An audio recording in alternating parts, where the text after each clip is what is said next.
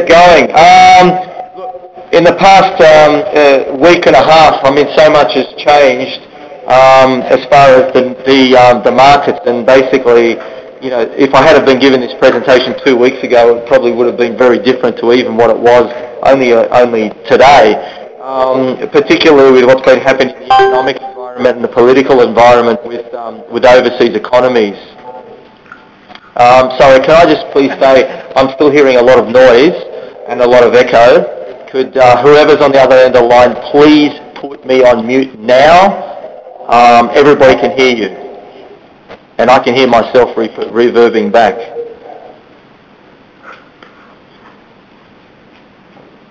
Okay, somebody clearly can't put us on mute. Alright, anyway, I'll keep going. I'm not going to worry about it. Okay, so obviously the big stories at the moment is what's happening with the US in terms of its overall economic conditions, and what sort of messages are coming out as far as the statistics, particularly around industrial production, the level of unemployment, which unfortunately has ticked up again, and the overall consumer sentiment, and clearly that's not looking good. In amongst that, we also had the discussion around the Greek situation. Clearly that is the hot topic at the moment. That has definitely spooked the markets, particularly in the last month and a half. And you've got at the moment a situation where the Greek government has done probably what no other Greek government has done before. It has actually managed to pass through some fairly severe austerity measures in terms of reduced expenditure for the government, increased taxes, reduced services. I'm sure we've all seen the media reports the last couple of days where there is literally rioting in the streets of Athens at the moment, and people are saying, obviously, how can this be our problem? This is all the government's problem. Why should we worry about it? And unfortunately, what they're not realising is that it's a population's problem when they spend more than they earn. And unfortunately, that's what the Greeks have done for multi-decades. It's no surprise that the Greeks are where they are. The surprise is, of course, that they're actually doing something, or appear to be doing something about it. The ECB, the European Bank, and the IMF have got them over a barrel without creating a technical default. They've said, we are only going to offer you money to support your economy and also to extend your debt if you implement these austerity measures. So in fact, the Wednesday this week's move to implement austerity measures were incredibly important in terms of reducing some level of risk, because at least it now allows that one condition from the ECB to be satisfied, and we should be expecting, whilst it won't be a technical default, it'll be the bonds related to the Greek government debt will be pushed out long enough, hopefully, that it will allow Greece to eventually start paying down. But we are talking about a multi-decade situation. Don't think for a minute that the Greeks are, 3 years from now are going to immediately have a surplus within their economy. That will not happen. So it's quite serious. Now, Greece, as we've said, month by month by month, has not in itself a very, very small market. In fact, it's less than 1% of the overall fixed interest market in the world. The real issue here is that the Greeks, Italians, Portuguese, Irish, and who was the one I missed? Portuguese, and the Spanish have effectively, and the French and Germans have all cross-lent to each other over many years, and there's significant amount of debt across each other. So the real issue here is really around the contagion factor. Is if you have a toppling of a couple of $100 billion worth of debt in one economy, what does it do to those economies who've lent the money? And it's just another version, a wholesale version of a bond subprime crisis. Clearly, Europeans have learnt the lessons to some extent of what the US have gone through, and have really tried to avoid the Greeks going into a full and technical default. So there's reasons to be a little bit optimistic about the final lay of the land in terms of the European economy. Obviously, we can't dispel the fact that, when you have people rioting in the street, you do have social unrest, that's quite serious. And in reality, the only difference between the Greek riots and the Libyan riots is the fact that people have brought out guns and they're trying to topple the government. So, there isn't a huge amount of difference between these levels of social unrest across the world, and they are quite serious. Hence the reason you see a lot of volatility in the market. This week has been a good recovery. we have seen a good recovery in markets, not just in the States, which were, effectively running at, I think the bottom was about 11,850-ish, back up to 12,408 as at last night. The Australian market's come off its bottom for this particular little bit by a couple of hundred points and is now running at the high 4600s again. Not by any means do we think this is necessarily over, but it certainly has taken off the short-term or today's short-term risks. The overall growth story has definitely softened. So what we're seeing at the moment is what we would normally regard as a, 3 steps forward, 2 steps back global recovery. That global recovery is still in place. There's not a well-held belief that we're looking at a double-dip recession by any means, but there's most certainly a very big differentiation between the developed markets economies, which are expected to grow at sub-3, and in fact probably around the 2% to 2.5% mark, versus the overall emerging economies, running at well over 6, which gives you the average of about the 4% mark or 4.5% mark. We've often talked about two-speed economies in the US being the consumer versus the corporate, the two-speed economy, of course, in Australia being resources versus everyone else, and the global world is obviously a two-speed worldwide village where you've got emerging markets versus developed markets. Moving on to the US, and I'm on the next slide. The anemic growth in the US continues. Consumption growth is definitely slowing, and as this is coming off the back of the fact that you still have 30% reduction or 30% fall off the peak in terms of house prices. But that, again, like all statistics, is an average across a very large number. There are house prices that are well off by over 50% in certain areas, and versus house prices which are not off at all in others. So just understand that there are large tracts of the US population who, because their home prices weren't worth a lot to start off with, have fallen much further than 30%, and it's only because those larger priced properties on the west and the east coast of the US that haven't fallen by as much is keeping that average up. Just want to remind everybody the statistic we mentioned last month, which was basically 1 in 5, give or take, homes in the US are in negative equity. Clearly, on the positive side, of course, is people are deleveraging, so the risk to greater falls is reducing obviously over time as people keep a job, those who have a job, and are able to hold into their houses. But at the end of the day, we are looking at 9% unemployment rate. It's not a great picture, and I think the thing you've got to really understand in terms of the US recovery is the US recovery is all about corporates, and across the world. To also make the point, and this is a worldwide phenomenon, is that across the world, companies have never had healthier balance sheets. They're sitting on, historically high levels of cash, and are obviously poised for a position where, should things settle down, I expect to see a lot of merger and acquisition activity and quite a positive environment. In amongst that, you also have a worldwide deleveraging. Long term, that is a positive for investors. If you have a deleveraging, a fairly well deleveraged consumer sitting alongside a very strong corporate world in terms of balance sheets, they are positives.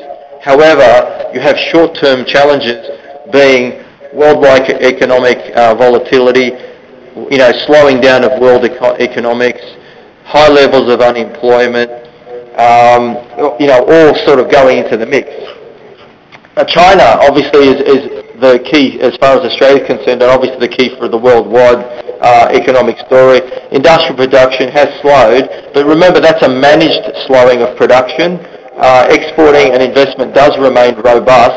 Construction is expected to grow. We saw some statistics this morning from one of our high-level research sources forecasting 570 million Chinese moving into urban areas over the next 2 decades. Now that has a clear positive implication for resources and building and construction. Large levels of that have been driven by the Chinese government managing low-cost public housing. The heat has come off the upper end in terms of investing and high-cost property. So at the moment, it'd be fair to say that the multi-decade story around China is still very much in place, but we do have some short-term risks. Those short-term risks are being managed by the Chinese, but obviously it takes just about anything to spook the markets at the moment. We still sidle with the multi-decade story, and obviously thinking about equity markets as being the long-term investment they are. The real question here is convincing our clients of the fact that they need to think about this from a multi-decade story. And I'll talk about some other short-term risks in a minute. Outside of China, India, East Asia, ex-Japan are still doing quite well. Inflationary pressures are probably rife across the world, but particularly in Asia. Almost all economies except for Australia are accommodative in terms of interest rates. And now there is some discussion around where inflation goes. Across the economies of the world, inflation is unlikely to have upward pressure on it, whilst large levels of population are suffering, very tight monetary conditions personally. What we're talking about here is the markets or the federal reserves of all these economies have had to keep interest rates, low, so in order to prevent corporate reduction in activity, but that's not necessarily been reflected in the consumer experience. So you have this very different experience where large groups of population are seeing heightened cost of living. At the same time, you're seeing companies making lots and lots of good money, and most world economies just simply cannot raise interest rates without causing effectively another recession. So governments have certainly got their work cut out for them. And in fact, if I was to talk about the highest risk of all, is policy failure. Certainly policy failure is probably the highest risk in terms of Australia. In Australia, we have had our largest fall in a quarter for quite a long time, 1.2% in the March quarter in terms of GDP. Clearly that's part of what's added to the issues in Australia in terms of the market. So we've had a slowing down of the Chinese. We've had pretty poor numbers in the US. Those two by themselves wouldn't have been terribly positive for the Australian market. But then on top of that, we've also had this situation where we've had the GDP fall of the activity. The GDP fall, though, we've got to remember the March quarter relates to a lot of periods where there was the natural disasters relating to Queensland. Queensland was actually minus 4%, well over minus 4% in GDP contribution, whereas all the other states were actually just above zero or in the black. So so the discussion about how bad were the floods and how bad was Cyclone Yasi for the Australian economy, it just shows you that when you've got a large economy like Queensland relative to Australia, and it was one of the two productive or highly productive states in Australia having a negative month, it's obviously dragged down the entire Australian economy. We expect that to be a short-term blip. Obviously we'll be watching that very carefully. Overall, the economic situation for Australian companies is reasonably good. The real message we'll be looking for obviously is the end of year financial reporting, which is due to begin in 2 weeks and will go out till the end of August. We expect indicative numbers to be available by the time we get to the July research teleconference, and obviously we think the most important numbers of all are really the numbers that come out of Commonwealth Bank in terms of overall lending and finance, and BHP in terms of materials. If those numbers meet or exceed expectations, I think you'll see some positive activity. If those numbers are well under expectations, I think you'll see further market weakness, at least in the short term. And that's despite the underlying basis that Australian share markets right now are not overpriced. We're running at a 12 times PE. Okay, so it's important to understand that 12 times historically is below average, if you like, but nevertheless we can't ignore the fact that we've got some serious issues that we've got to get through, and both domestically as well as overseas. The RBA has made its comments known in terms of what it expects in terms of the economy. It's got a real job, obviously, because it's trying to reallocate resources, reallocating financial resources across an economy that is literally two speed. And one of the interesting other statistics that we've found is that as a workforce in Australia, the resources and materials area directly accounts for less than 2% of our workforce. Which is obviously the sort of thing that you're seeing where you have 98 of the overall Australian consumer is not enjoying the benefits of our resources boom. There are some offshoot industrial areas that are benefiting. Obviously resource services are doing quite well, engineering, to an extent accounting, legal, exploration and other industries are benefiting. But if you think about retail's struggling, financials are struggling. And those are two very, very large areas of the Australian economy. So, which leads us on to the idea around political and sovereign risk. I've spoken about this in general terms previously, but Alex and Anna have kindly put in a slide to really, prompt the thinking around this. If you think about virtually every political situation in the world right now, they're either hamstrung through effectively hung parliaments, or they're hamstrung because of very, very strong lobby groups. So lobbying in terms of the US is you have the Representative Council, Congress, if you like, in the US effectively being run by the Democrats, and you've got the upper house being run by the Republicans, which makes it very difficult for Obama to get laws through that are in any way controversial. So it's not like he's going to be looking for any major reductions in spending in terms of health, education. He might look to touch defence, and in fact defence is the one area that the US population appears to be losing patience with in terms as far as expenditure, so he has got a bit of leeway there, and that would be a positive. In the European area, Europeans have always politically had an issue with doing anything controversial. Europeans are historically very, very happy with the status quo, and the status quo simply won't work. So the recent actions of the ECB, the Germans and the Greeks in terms of austerity and also preventing defaults, I think is a recognition, the first glimmers of a recognition that things need to change. And of course we have Australia, where if you think about the Australian political environment, I mean, we're closer to that than anyone else in terms of our financial markets, but there's almost every industrial or economic sector of Australia is being somehow damaged or hurt by Australian policy, and the policy is simply not able to be affected within our Australian parliaments because we have independents that have clearly got to deal with their own very specific constituent needs. You've got a Labor government that's basically been held over the barrel and quite frankly doesn't know what the hell they're doing. And you've got the Liberals that really only just need to take pot shots at the Labor, and every time they do so, it effectively stunts whatever laws are going to come to pass. I won't get into a political debate, but I mean, there are some pretty serious issues in Australia, and suffice to say that for everything that this country's got going for it, we should be doing a lot better than what we are. And I think a fair amount of investment is staying offshore for two reasons. Number one, a high Australian dollar, and number two, because there is a extremely high level of Australian political risk at the moment.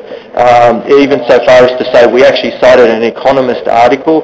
These articles are not written by Australians, where Australia actually did come up in the article, and it made that point exactly, that Australia should be doing a lot better, but for the fact that our government is not able to implement policy which appears to allow the economy to do what it needs to do. Moving right along, in terms of asset classes, cash, we do expect an increase in the interest rate, maybe not so much. I suppose things change so fast at the moment. The expectation for the interest rates is that something along the lines of a 25 basis point just before the end of the year, 25 basis point after New Year's, is probably now being pushed out to early next year. But please don't think for a minute that there won't be some form of interest rate rise, even if it's moderate, over the next 12 months. And bear in mind that even if there isn't one, we still do have the highest interest rates relative to the developed world in the world, at 4.75. Obviously, the environment for your clients is not good. With all this volatility, they're wondering, why shouldn't I just be buying term deposits and cash? It's a fair comment to make if they're particularly short-term investors or if they're pensioners. Certainly not a reasonable comment if they're truly an accumulation investor, but it can be difficult. I mean, we're all human beings, and it's pretty hard that we've had 3 years worth of flat or down markets.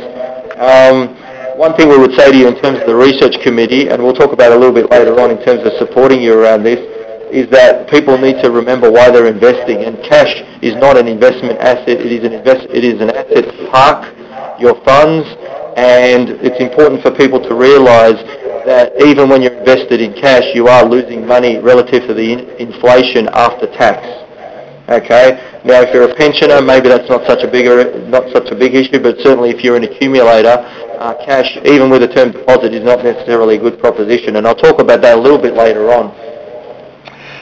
So we are saying, long-term investment horizon, certainly look at your growth assets. We do believe that if you're investing for anything over 5 years, you should still be in your strategic position in terms of your portfolio. If you're talking about cash, or the defensive side of people who are not in the accumulation phase, we believe that an overweight position to cash relative to fixed interest is certainly appropriate. We think it's a better and safer area in terms of the sleep at night factor. Moving on to fixed interest, there are individual opportunities or specific opportunities with fixed interest. The short end of the fixed interest curve has actually made some good money this month, yet again. Nevertheless, this area is not an area to invest in over the long term. We have a situation now where bond rates, medium and long-term bond rates, have yet again fallen. In a non-disrupted financial market, this would be extremely positive for the equity markets. The long-term bond rate has fallen to 5% and would normally indicate that the Australian equity market is actually undervalued relative to bonds, and normally that would have everybody running out and buying shares like gangbusters. That's not the case for the reasons I mentioned earlier on. And likewise, in the case of the States, the long-term 10-year bond rate's running at 2.94 relative to the 0% rate short-term. The real situation there is that you're really looking at sovereign risk, and you're talking about the European debt crisis, creating spread returns for active fixed interest fund managers. So we believe that our best positions with that is to really rely on the diversified fixed interest fund managers. We do believe that the active fixed interest fund managers are adding value, and don't believe it, they are doing it. So we're talking about the EQTs and PIMCOs continue to do a good job. Nevertheless, in terms of fixed interest, we're maintaining a underweight for relative to cash for the defensive portion of people's portfolios. Moving on to property, we maintain our underweight position to property. In terms of listed property, certainly had another rough month. In terms of direct property, I think finally, the general commentator has finally realised that the Australian property market has been overvalued. There are across-the-board falls in property. The thing that's on the Australian side is that we have a demographic and an immigration profile that will support property prices, real property prices, which means we're not looking at a crash. What we're looking at is a long-term stagnation of property prices in Australia, which is obviously a very different scenario to what it is in the world. But across the board, listed property trust remains not a great place to be. Our Australian equity fund managers continue to invest in very specific opportunities which are making money, but it's certainly not an area to play with in terms of long-term listed property. So we believe it's a lot, as far as the 3-year outlook that the research committee has on its portfolios, we believe it will underperform equities, and certainly that's been a continued good call. Aussie equities, we maintain an overweight position to Australian equities. I think at the end of the day, this comes back to why are we invested at all. We believe that we fundamentally have a good, solid corporate environment with low risk on the balance sheet. We do have a lot of short-term and medium-term risks. We do have a fairly poor government. That government will change at some point within the next 2 years. It's a guarantee. But somewhere along the lines, things will change, even to the point where you get a majority, even if it's the same government, you'll have something happening to allow the government to implement policy. But I doubt it'll be the same government, of course. So given the global macro environment, we do have resource-related stocks suffering off the back of the Chinese slowdown, the managed slowdown. Nevertheless, we look at an overall picture and say, I'll give you some examples. We have the current Westpac dividend running at above 7% and with franking running at above 8%. Now, relative to term deposits, for example, that was my point earlier on. Relative to term deposits, you would ask yourself a question. If you believe Westpac will continue to be in business for the term of your term deposit, you can make a very strong argument that Australian equities, even just for income, is a great proposition. Now, that doesn't necessarily mean that clients are going to ignore the price movements, and obviously it does scare clients, but those clients that are opportunistic, it is something to think about. When you look at the dividend rate of your top 20, particularly top 20 stocks, they're running at well over 4%, well over 4%, but I wouldn't hazard a guess they're probably over 5. After franking, they'll be close to 6, and the best term deposits you're seeing at the moment is in the low 6s. And there's no upside to term deposit, and obviously franking has a tax benefit. So it's just something to think about. We think fundamentally that we do believe that Australia is fundamentally in good shape, but there are obviously some specific and serious issues, short-term and medium-term, that need to be washed out. Moving on to international, we maintain our neutral view to international. Obviously, our long-term overall overweight to emerging markets, we're happy with that. Albeit the fact that, it's slightly underperformed the developed markets index, but only slightly. We've had, obviously, it's not been a great area or an easy area to invest. There is going to be a slight kicker in terms of currency performance because the Aussie dollar has fallen a little bit off the cross currencies, but nevertheless the markets have taken the shine off that extra performance or that little bit of currency performance. We believe in terms of currency that the Aussie dollar, at least for the short term, is likely to stay in around the position that it is, maybe a little bit up, a little bit down, but not a massive movement. But we've got I think in terms of the international investing environment, that area, if anything, has probably been the area that's motivated, and we've heard the feedback from advisors about client questions, and has led us to think about doing client-facing discussion or presentation material to support you about what is exactly going on right now. And I'll talk about that a little bit later on. With that, I've done the economics and the market side and obviously the asset allocation. I might move with Alex to talk about the fund side, as he always does. Alex, where you go, mate? Thanks, Vic. Good afternoon, everyone. We'll just quickly go through the section on the managers that we saw during the course of the month. Once again, we looked at both managers who aren't on the approved list and also some who are already on the approved list, and just wanted to review their performance and how things have been going. Just quickly, one of the new funds, obviously we've got Macquarie on the approved list, but one of the funds that we don't is their Asia New Stars Fund. Essentially what this fund looks at, it's quite unique in the sense that the manager has actually put together a portfolio of stocks which really fit in the small cap space within the Asian equity market, and small cap in the Asian equity market is really about primarily in the $1 to $2 billion market cap. So had a look at that. Interested, and it looks like it could be something that we may consider somewhere down the track, but at this stage still got limited performance, and what we'd also like to do is obviously see if there's any other managers out there who are kind of working in that same space and see how they perform. So something that we'll definitely kind of return to in the future, but at this stage we didn't approve the Macquarie Asia New Stars number 1 fund. Also Wellington, Wellington's a large US-based manager. I'm sure a lot of you already know of Wellington. They've now come into Australia and they're now looking at making a presence in the retail space. This is an interesting move by them on the basis that they already do quite a bit of institutional money and also some sub-advisory. And what you may know, and for those advisors who've been around for quite a while, we have 2 Goldman Sachs JB Weir funds on the approved list, and they are managed by Wellington. So what we want to do there is really look at those funds primarily and just see how they're performing and get a bit of additional information about those funds before we consider something in terms of Wellington. So the Wellington Global Value Equity Fund, which we specifically looked at on in the meeting, we decided not to approve. Another manager who's been around on the approved list actually for quite a while, and this is the old Fortis Fund, is the Arnhem Australian Equity Fund. We really got these guys in because, to be quite honest, their performance over the last 12 months has struggled, and we really wanted to focus on what had been occurring in terms of their business. Now, firstly, I guess it's important to note that they haven't made any changes to their investment philosophy or process, and that's always an important part of meeting up with a manager.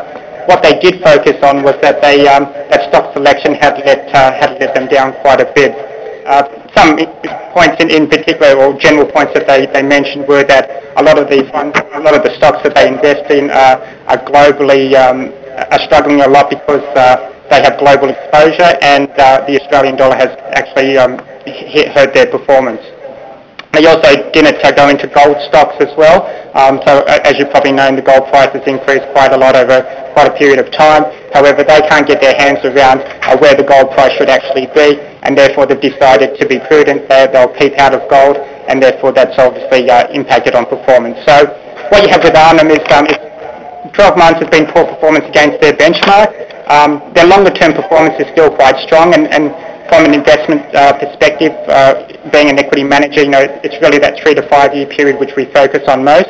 However, I guess given that poor 12-month performance, we will kind of monitor performance going forward and just see how they go. So bottom line, no change in Arnhem. They'll retain their approved list status. Aviva, one of the other managers that's been on the approved list for a while, they've got a high growth shares fund, and we caught up with them in June as well. Quite positive here. Really no concerns there.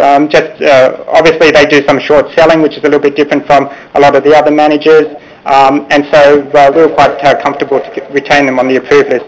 They've got over about 10 years performance history, and that's been quite strong during that whole period, even through the GFC. So obviously the short selling probably would have helped them quite a bit during that period. Final manager we caught up with was Perennial, and you may know that they have 2 Australian equity funds on the approved list, the Value Shares Trust and also the Value Shares for Income Trust. Now, a bit with, I guess, consistent with Arnhem, they've also struggled probably over the last 12 months in particular. But also, as with Arnhem, they haven't really made any changes in their investment philosophy or process. So once again, that is a tick in terms of a positive for us. However, once again, they've looked at stock selection, and they were a little bit more specific in relation to their sector cores, which actually did hit their performance. So they do a bit of attribution analysis and show that that's where performance had suffered a little bit. Look, once again, we're happy to kind of keep them on the approved list, but once again, we'll also monitor their performance going forward. The 12 months, obviously, a relatively short period of time. It's the 3 to 5 years which we'll focus on, but we'll definitely keep our eyes and ears open as to how they're performing, and if we feel there's some issues, we'll definitely call them back in. That covers the managers that we saw during June. I'll continue? Yeah. Okay, we're going to do a bit of tag team recognise, so I'll continue on. Ordminet, this is a bit of an on-off and then on-again situation. Back in March, you may recall that we actually did approve Ordminet as an advisory-referred broker manager for wholesale and retail clients of Matrix.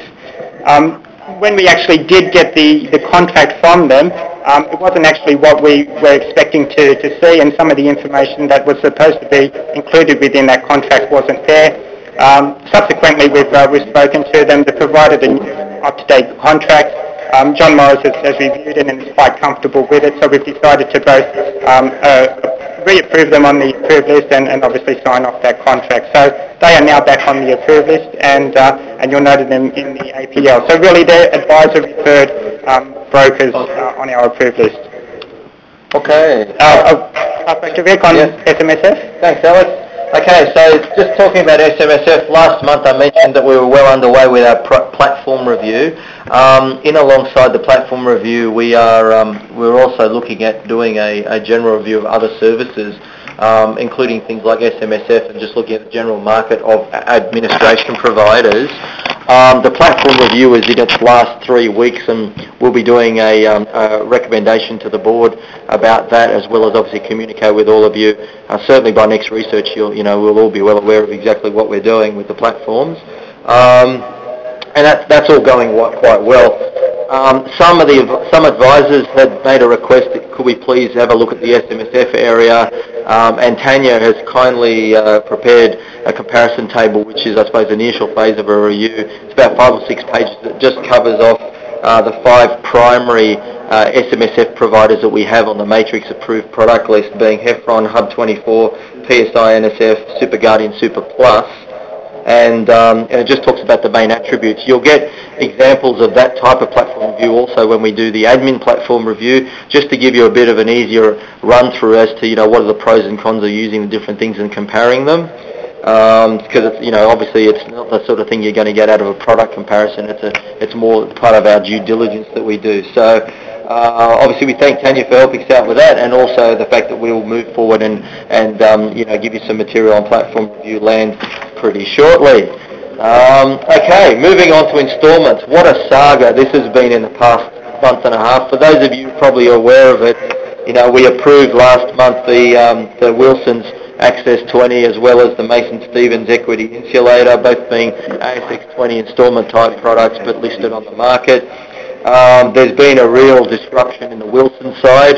So nothing I'm going to talk about today is about Mason's. Mason's still chugging along doing what they do. But Wilson's there was actually an issue with the product. Unfortunately, the underlying issuer RBS decided to change the terms of the product after we'd approved it. Very, very naughty, let's say. And they had some things in there which actually, A, would have breached Matrix's license had we used it, and B, was actually very poor investment logic, which is actually stock lending. We pulled the pin immediately. I know there were very few advisors affected, and we communicated with them. And the Wilson's guys immediately moved to create a non-problematic product, if you like, which is the Access 20 Plus. That was then released about a week and a half ago, which is obviously a bit of a ridiculous situation. And then after that decided there wasn't enough demand, and they've since last Friday, I think it was, they pulled the pin on the product total. So we effectively have no structured product relationship with Wilson's, and I'm probably quite happy with that. As I said, Mason Stevens isn't affected by this. They're just doing what they're doing. In breaking news, about half an hour ago, I was visited by Anne Hamey. Anne has resigned from Wilson's off her own steam, and she is taking another opportunity in a completely different area of financial services. We wish her well. We're not surprised, and we'll be going from there. So none of this has been officially informed to me by Wilson's. I've just literally been visited by Anne just before this teleconference. So we should move on, because I think that's just not a great picture. The Wilson's people, I've spoken to the head of Wilson's. For those of you who have current instalments that have got a little bit more time to go, at the strategy structure level, there is no intention on their side to do anything with the Westpac instalments, which we hold, or the other instalments we hold, partly because they're profitable to them and partly because there's no reason to. Those instalments only have a little bit left to go anyway, so they will finish up. I think most of you, for those who had rollovers, either terminated the instalment or took the stock.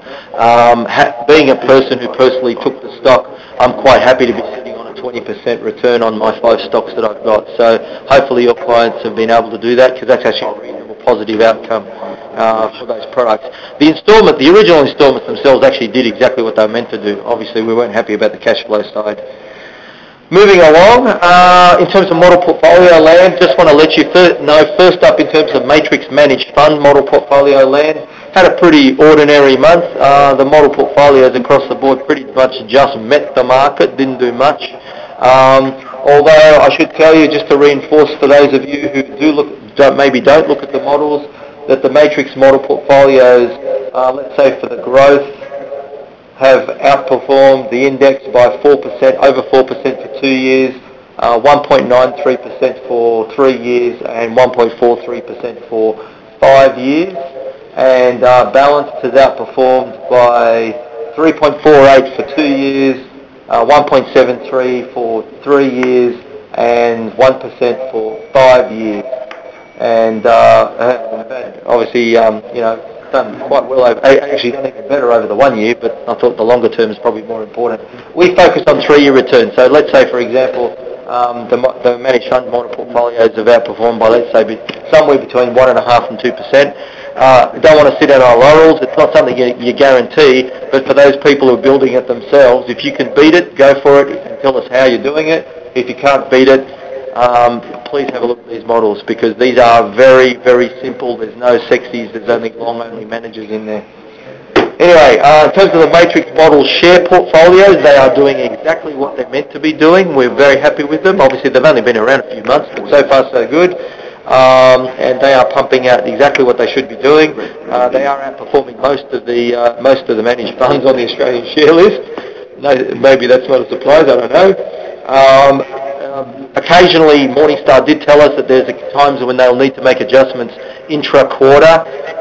In the past few weeks, this has been the case. I think they wound out of Pacific Brands was the stock in order to reduce risk on the portfolio. It's a smart move, and for those people who have dipped their toe into it, you will see you'll need to make that stock change. For those people who are in the SMA via Hub 24, you don't need to do a single thing. It'll just be done for you. So, so far so good. That's working quite well.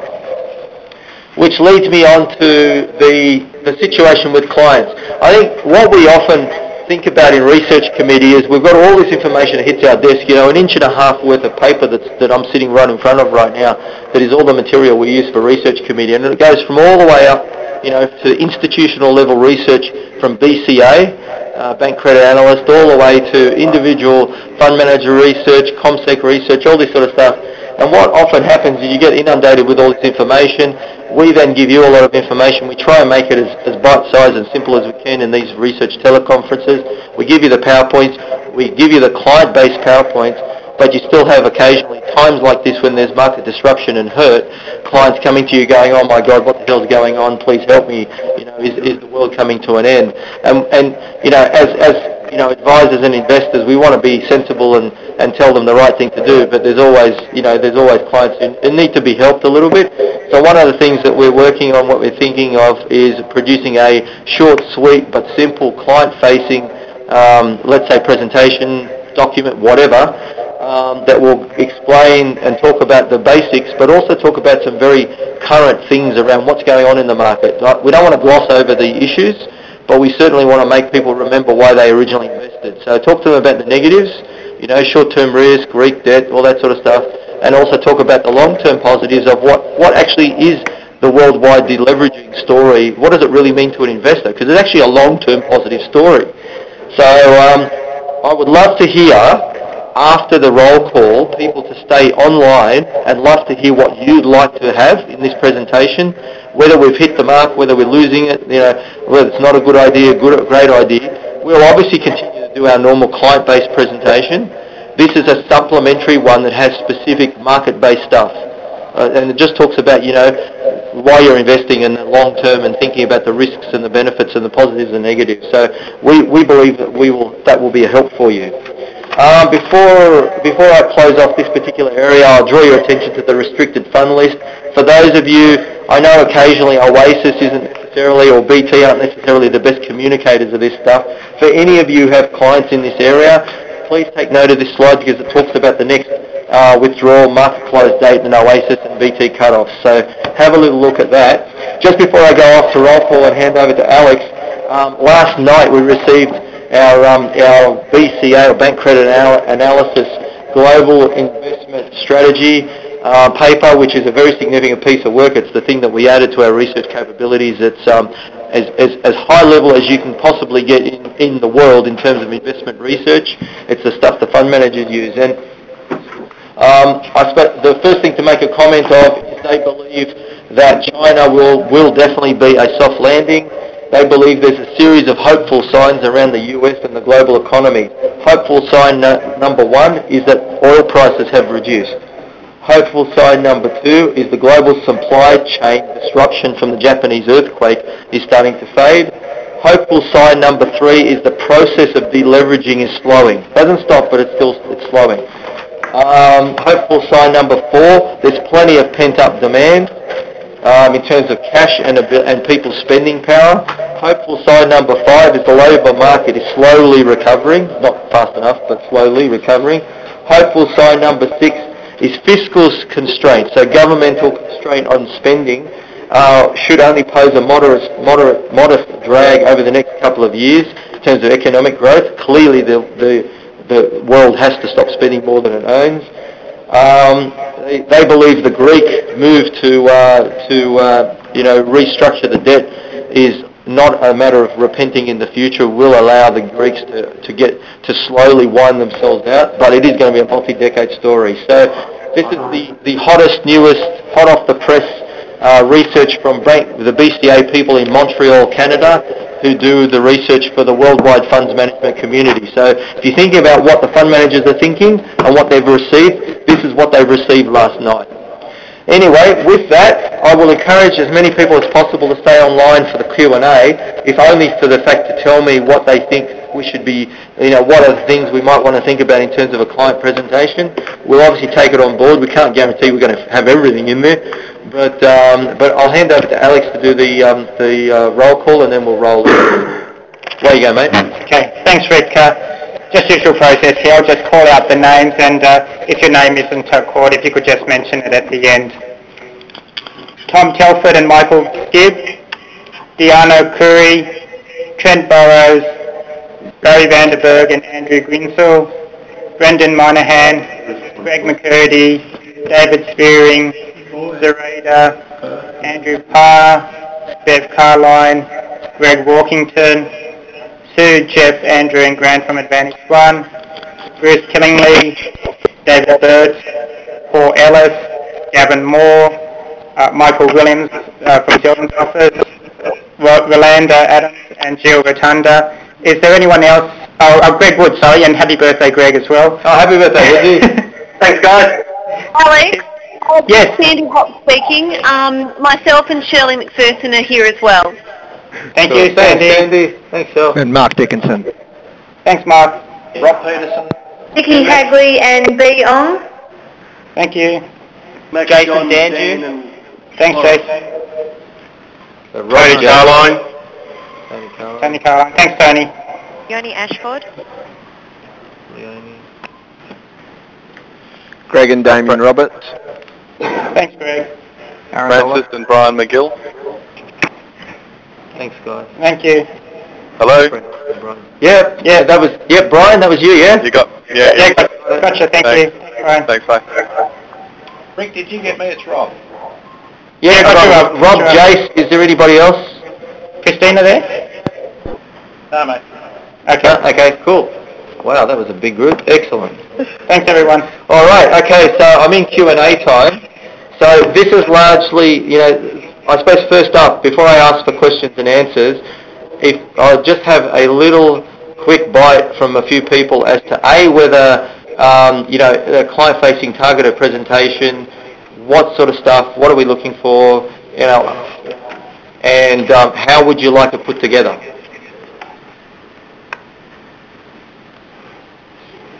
Or not at all? I'm assuming the answer is yes. Greg here. Yeah. I think it's a great idea, Rick. Thank you. You produced stuff like this in the past, which has had a very calming effect on clients, and it's come down very well. It's just a matter of getting a message out to clients not to panic and that we're managing everything for them. Cool, thanks, Woodsy. Would you say, let's say someone else, long presentation, like more than 10 slides, less than 10 slides? Good question. Keep it shorter would be better to keep the interest up. You don't want them disappearing or getting bored.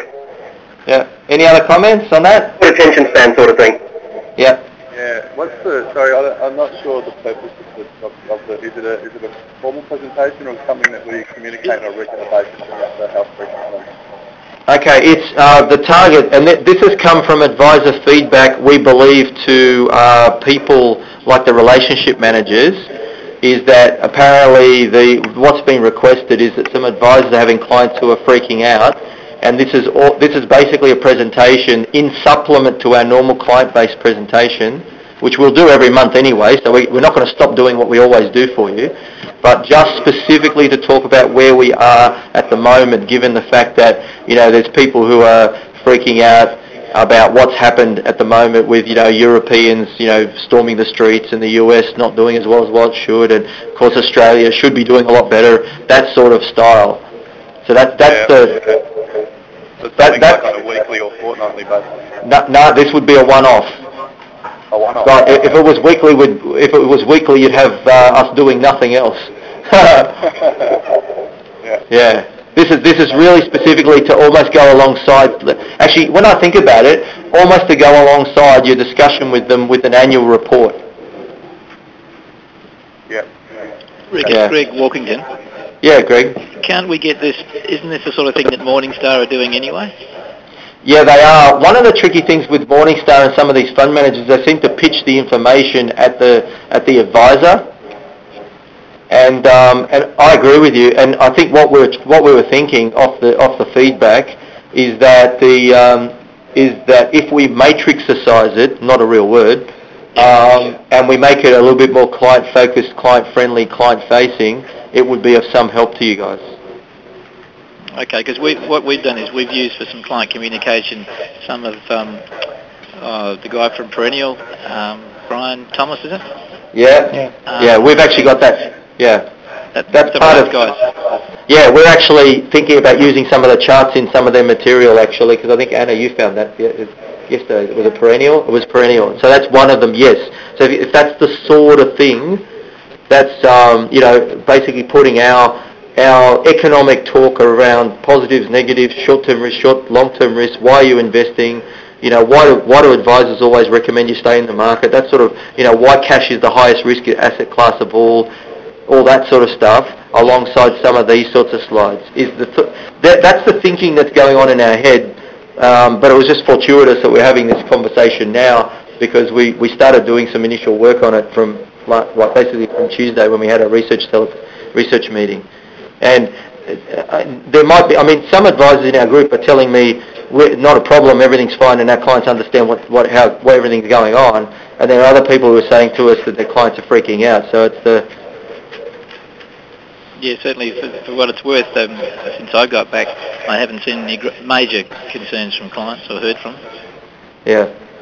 Yeah. I think I'm also, just so you know, and this is credit to Vicky, for example. I think Vicky's one of the advisors, as well as a few others, that have been helping me put pressure on Oasis to put a market commentary together, because they traditionally haven't done one, or have done a pretty poor one. So I haven't had confirmation they're doing it, and I suppose I'd rather not bank on the fact that an outside party is going to do it. Has anybody else got any other comments that might assist before I ask a straight Q&A? Yeah. Greg again, does it have to be a PowerPoint presentation, or would it be better being a Word document or a PDF? You guys let us know. I suppose chart-wise, it's whatever you prefer is what we will do.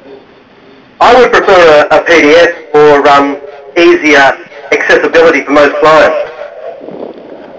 Anybody else agree or disagree? I agree with that. It's better to have a PDF because, especially with retirees. Yeah. I think something that's emailable or something like that. Yeah, okay. Cool, Can I just add, I don't know what sort of... Hello? Can we just hold 1 second? Something's changed in the last couple of minutes. There's a huge amount of echo. It's even worse than before. Maybe if you just put your hand around that's fixed it. Whoever's just done whatever they've done, thank you. Okay, cool. All right, sorry. Yeah, it's Alex, is it? Yeah, no, it's Rick here. I'm here as well. It's Brian here. I just wanted to, not to try and reinvent the wheel and sort of come up with something, but I think that the regular communication to clients would be helpful in, you're already putting together a significant monthly review for us as advisors. Is there a way to perhaps dumb it down to something that might just extract some of the key elements from what we discussed into something that we could just simply flick out as might be an email or something, just to touch base with clients on them, once a month? Yep.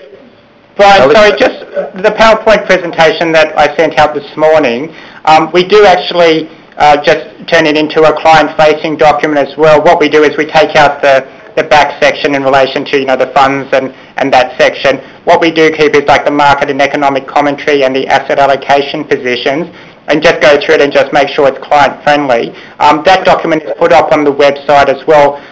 So that goes out probably, a few days after this teleconference. But that's always there for you guys to use.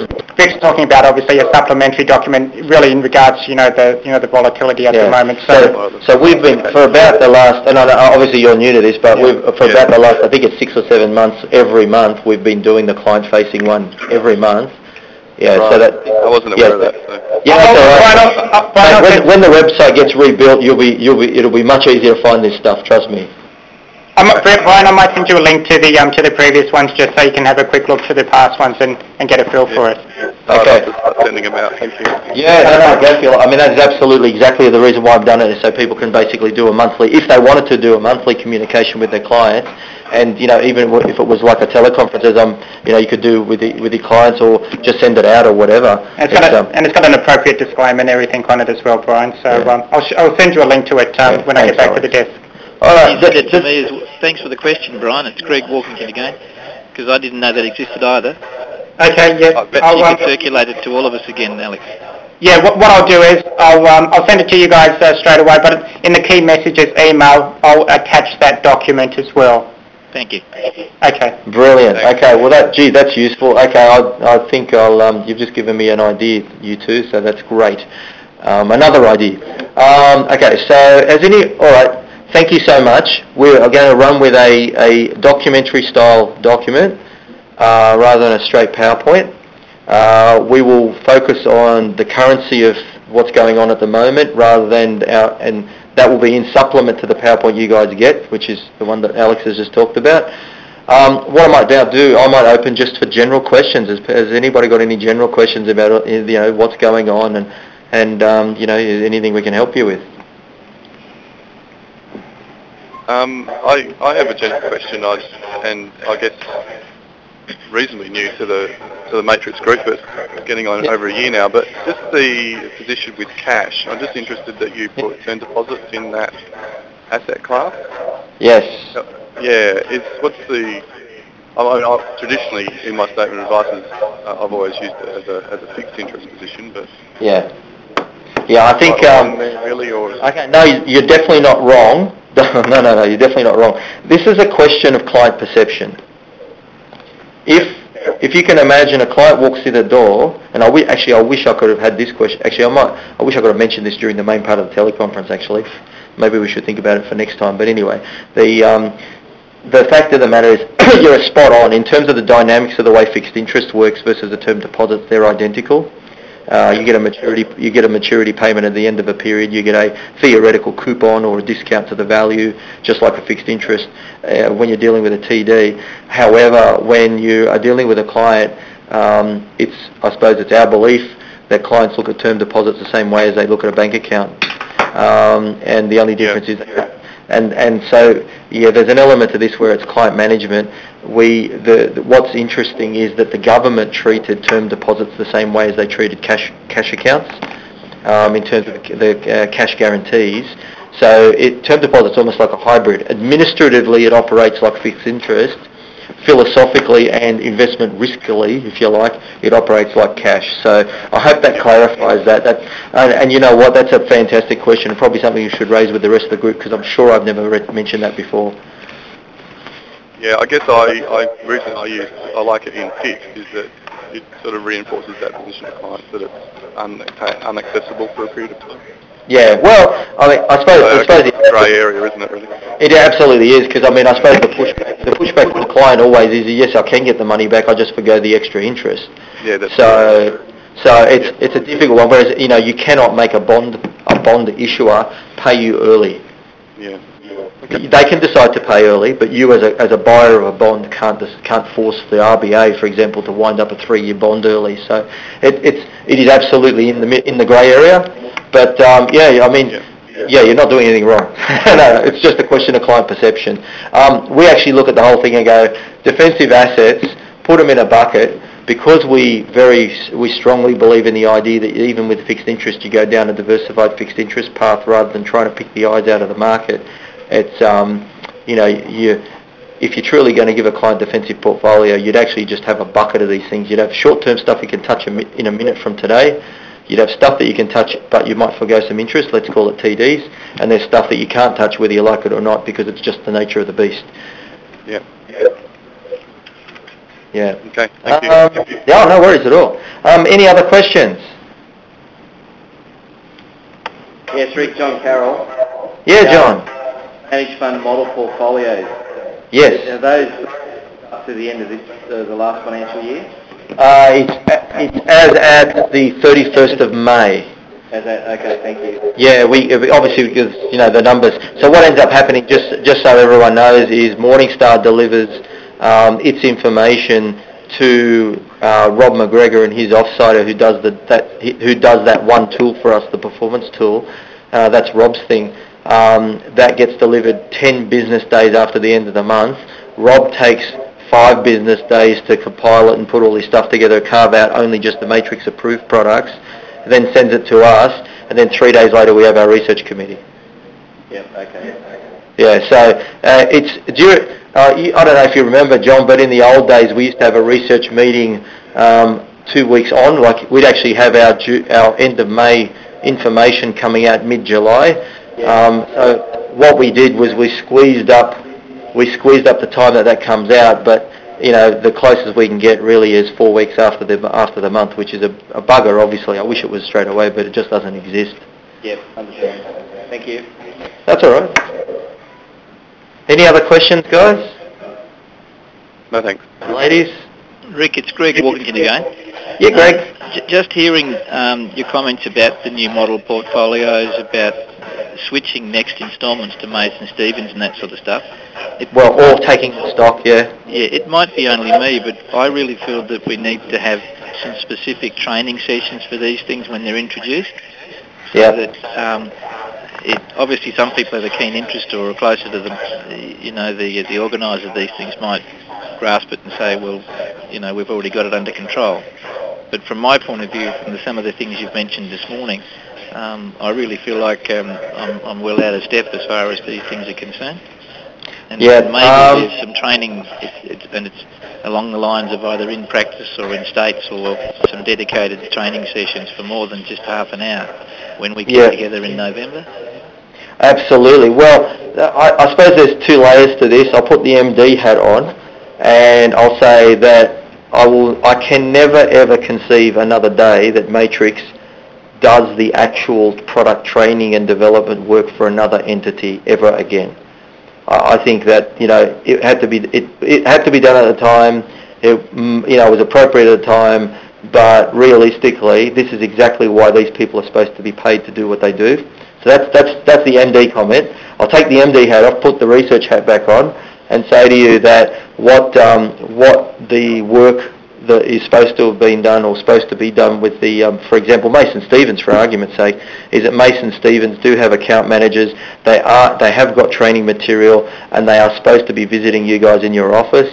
Alex, if you wouldn't mind making, we'll put a comment. We'll send a message off to Tom Bignell, who's the MD. They have, to be fair to them, okay, they've left a message for me, but I thought it was just a case of sort of coming, meeting and greeting, and not. No. That they would not necessarily be capable of organising the switch training.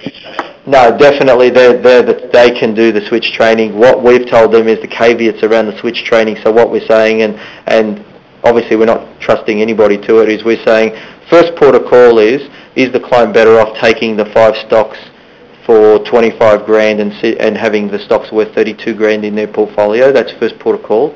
So let's say someone who's got a reasonable amount of either equity or cash available, that might be a smart thing to do, not the smart thing or a smart thing.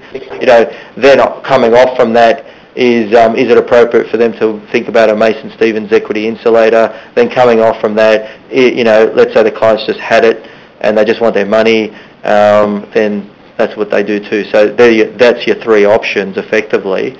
But yeah, Masons is in a good position to do that. Clearly, they're going to be trying to convince you to roll over to a new product.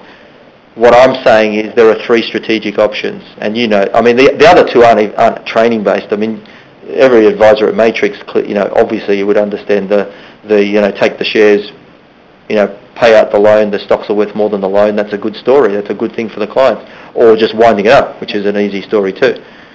So yeah, no, absolutely take that on board. Anytime one of these product providers contact you, it's more likely to be training driven. Okay. All right, thanks for that. Oh, that's absolutely fine. Yeah, I think, as I said, just the point there was that, we don't think it's appropriate that Matrix does the training for product anymore. Okay. Yeah. Cool. That's a really good one. Love these questions. Is there any other? Hey Rick, the other thing I'll say, there's plenty of boats outside Port Kembla, mate, so BHP is working all right, I think. Mate, well, this is the thing, just as a bit of a side issue, there's what is it, about 8 or 9 million people in Australia that are working full time, and there's 250,000 people who are working directly for the resources companies. So now if there was one truth that Wayne Swan said in the budget talk a few weeks ago, is that the vast majority of the Australian population is not enjoying the resources boom.